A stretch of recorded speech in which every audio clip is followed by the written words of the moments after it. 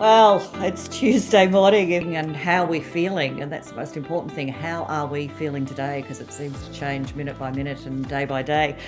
I thought I'd invite Josh Jones to come online from his home office and help us out with mental health and, how we should how we should be. It's anything goes, really. Josh, tell us about your views on how can we cope through this time as far as mental health, and good morning. Good morning. Happy Tuesday. Yes, that was a long-winded introduction because you're the first person I've spoken with today or for quite some time. Yeah, you get So that sometimes. You get those first phone calls and people are like, "You still in bed?" You're like, I just haven't spoken to a human being yet today, so my voice is not broken in. So that happens. That happens to me sometimes for the first phone call of the day as well. now, should we be constantly FaceTiming and Zooming each other? Like, we're hearing a lot about, oh, let's Zoom or let's catch up here. It's busier than ever sometimes.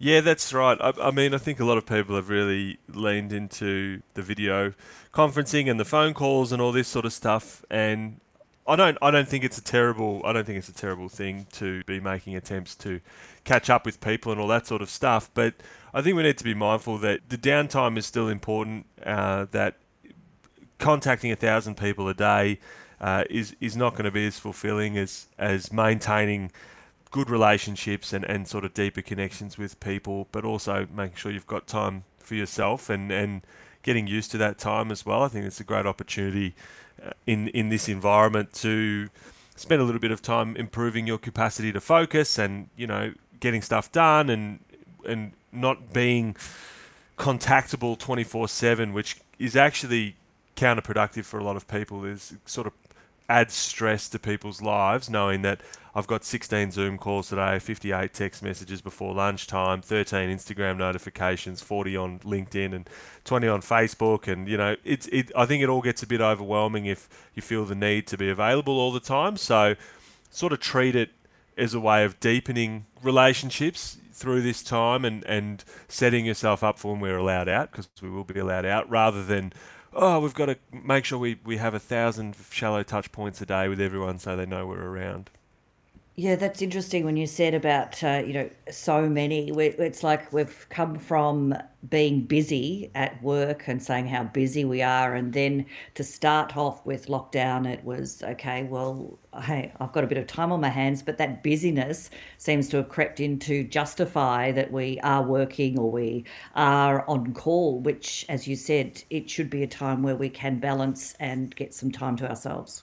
Absolutely, and I think that something that people maybe struggle with is the need to explain perhaps what they've been doing, because everyone knows that we're mostly at home. That's mostly what we're doing, apart from ducking out for a bit of training or get our shopping and stuff. It's if someone tries to get a hold of you and they can't, now there's kind of like, well, what are you doing? You're sitting at home and might end up in a bit of a backlog because you've been contacted by three people in a row and you were on the phone to one when another one called, and that demand on your time can be pretty discombobulating, because you end up your time is not your own, even though you are in your own house and or in your own space and on limited contact with people. But at the end of the day, like you said, you end up feeling like you've got less time, that you've got less agency, and for me, that is a huge thing to avoid. Agency, focus, these things are very important for your mental health. And if you feel like you're losing that because you're at the beck and call of every person who wants to reach out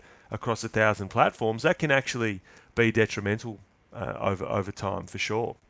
What takeaways should we have when we go back to work in an office after all of this? I think one of the great myths, and I'm fairly certain, and I've read research on this, that one of the great lies about office work is that this open plan office is the ultimate goal for productivity and all this sort of thing. And I think that probably some people are finding that working from home is really good. And I guess that the takeaways should be that being away from people is not good. We're social animals, and we should have time with people. FaceTime is really important. I think we get a lot done.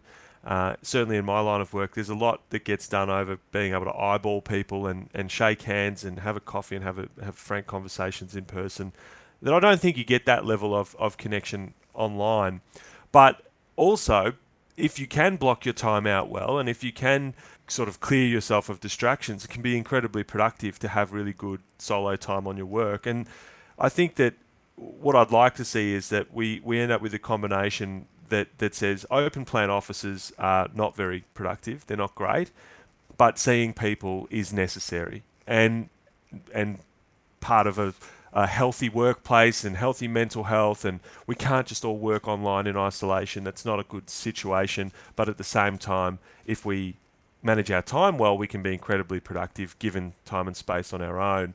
And so I would love to see workplaces sort of look more like that afterwards, where we really value good human contact, but we also value time and space to just get on with work without 1,000 demands on your time and 1,000 distractions, because somewhere in the middle there is this sweet spot where you can do really great deep work, but also you've got this connection to human beings, which is incredibly important. No one's going to have a fulfilling existence without that. So I hope as we come out of that, we move away from these silly open plan offices where you can be chatted to by 1,000 people and you never really get a good roll on with your work, but at the same time that we maybe invest in different kinds of connection between people and different kinds of things to bring people together in the workplace to, have that human element at work as well.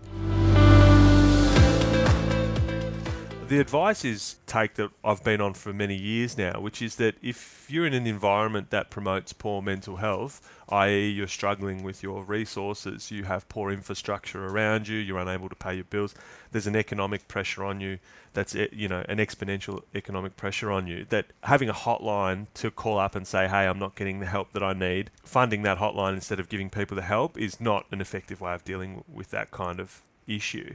And if mental health issues arise as a result of this, it's as we've seen in some other countries, it really is just a concrete empirical example of why we need to look after people in a holistic sense, rather than just saying, oh, if you just chat to each other, it should be okay.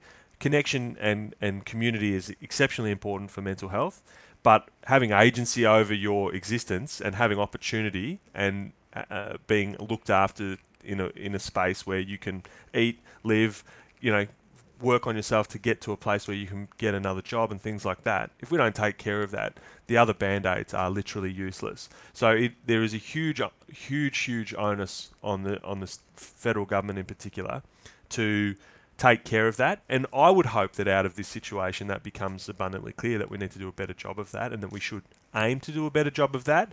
I'm not hopeful that will be the case. So we'll continue to do what we do, but I think this really is an opportunity to prove that what we've been talking about for 15 years is actually the case, and it's not just this kind of undeserving, feckless, poor people that don't want to work that end up finding themselves in strife.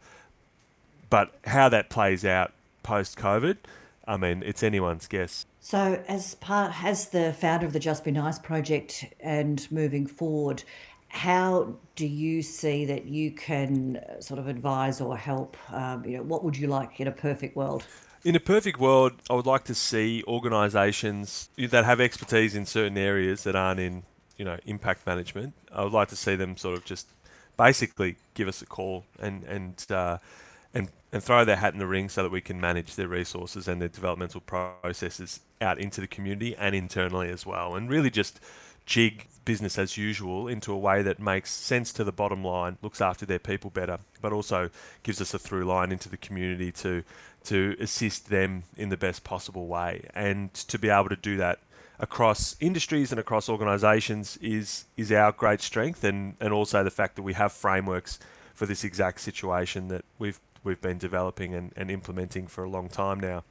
So I think that's where the opportunity is. There is a huge opportunity there for organisations to really get in front of that. But certain industries, and real estate is one of them. Real estate sort of have a bit of they've kind of got boom time brains. They're really poorly set up for a downturn. They're really poorly set up for economic growth slowing or house prices not rising.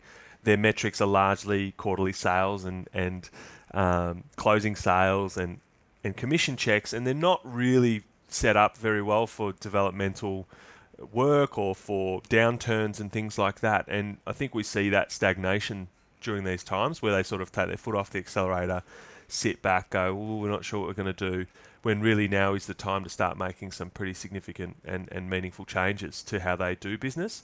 So the people that get out in front, the organisations that get out in front, they're going to win in the end, and they're going to do a better job of looking after their people and the community. And so, you know, those guys that have been reaching out, we're really excited to push that stuff forward over the next couple of years, because that's what it's going to take at this point.